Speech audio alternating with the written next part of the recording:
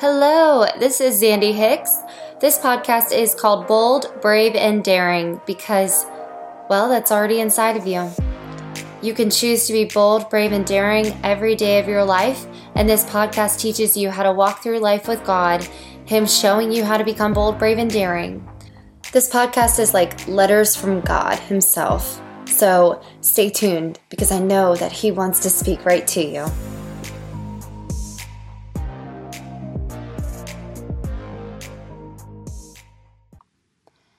Hello, so today is letter 31 of the Screwtape letters, the last letter, and I'm very excited that we have finished this, and I'm just grateful that we accomplished this goal and that everyone is learning so much and that I've learned a ton, and it's just been a good experience. So this last letter, opens up with Screwtape sharing his affection for his nephew Wormwood. He's sharing how much he loves him. He goes on to share what's happened to the patient.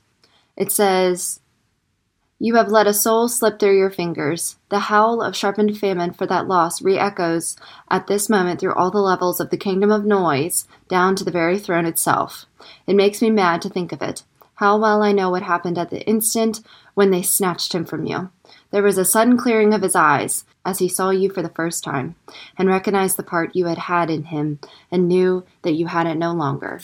Just think, and let it be the beginning of your agony, what he felt at that moment, as if a scab had fallen from an old sore, as if he were emerging from a hideous, shell-like tetter, as if he shuffled off, for good, an all-defiled, wet, clinging garment. By hell, it is misery enough to see them in their mortal days, taking off dirtied and uncomfortable clothes and splashing in hot water and giving little grunts of pleasure, stretching their eased limbs.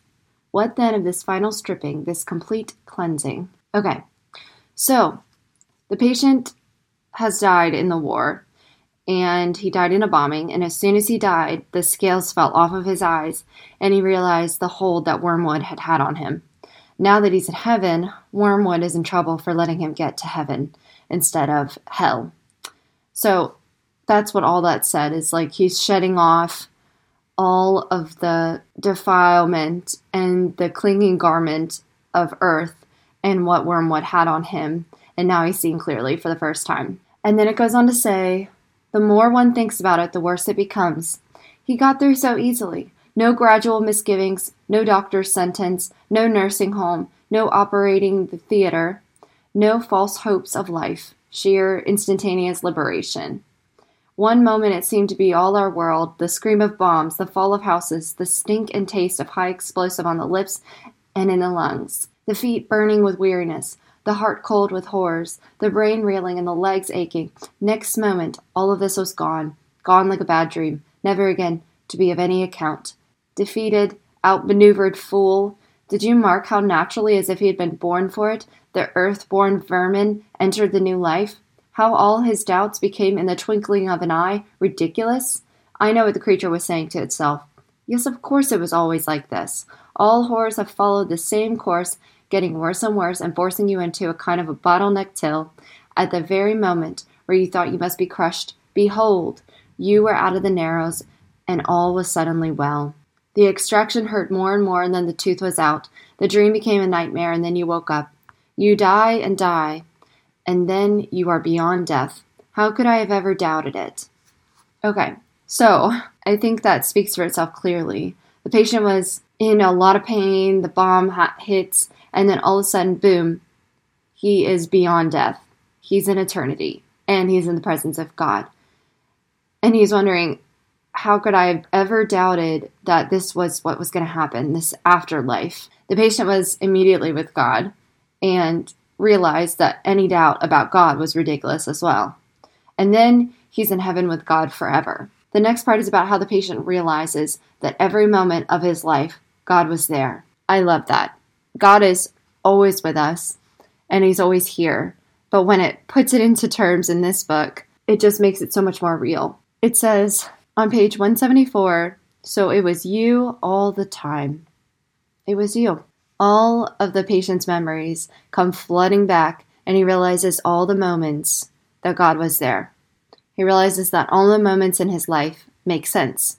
They're all explained. The demons are left outside of heaven. They can't know what it's like to feel love, to see God, to feel clarity, and to view like, okay, what was happening in the patient's life? Why were all of these things happening? And then now they're coming together and they don't get to see that sequence all come together. It ends with saying, all the delights of sense or heart or intellect with which you could once have tempted him, even the delights of virtue itself, now seem to him in comparison but as the half-nauseous attractions of a rattled harlot would seem to a man who hears that his true beloved, whom he has loved all his life, whom he had believed to be dead, is alive, and even now at his door. So what that's saying is, in heaven, we'll be free of pain, we'll be free of sin, all the things that we have to deal with here on earth that aren't heavenly. Heaven will be like our true love that we believed was dead, and we find out they're alive and they're standing at our door. How amazing is that? We have so much to look forward to. So that is the end of that letter, and it's just a good conclusion. And I know it goes on to say, like, there's another part of the book, and I've read it, and it's about Screwtape preparing a speech in hell, and he talks about all the souls that they've gotten to hell, and it's kind of like an awards ceremony. It's strange, of course, like this whole book has been, but it's super interesting, and it just talks about wanting to get rid of the individualist. And that's what we want to steer away from, is we want to make sure that we're being our unique selves that God created us to be.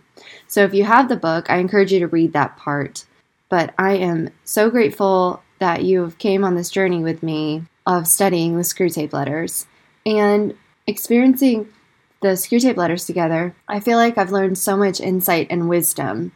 And C.S. Lewis is definitely one of the greatest teachers of all time. He's very well written, and he gives us so much insight into God and spiritual warfare and what's going on behind the scenes. So I hope that you've learned a lot as well and are experiencing a deeper relationship with God after this book and knowing what traps and what pitfalls to watch out for. I would love to hear what everyone's favorite letter was. I know I shared in a couple of them, like, this is definitely one of my favorites. I can remember letter 18, letter 2 about the church, and letter 29 about dangers. That was all so insightful. So message me on Instagram or Facebook and tell me which one has made the most impact on you, or which few, because it's so hard to choose. But yeah, I hope this has enlightened you.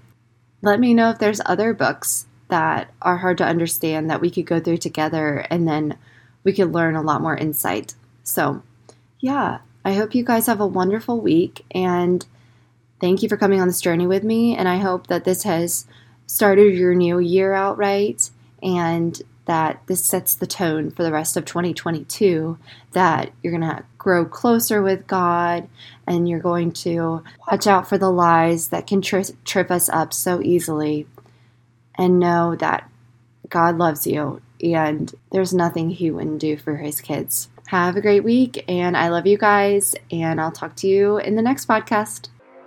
Thank you for listening to my podcast today. Bold, Brave, and Daring is all about making you bold, brave, and daring. Like I say, because it's already inside of you, and God wants to show that to you. So if you have any questions, please DM me, message me. I would love to hear your questions or about what God has done in your life.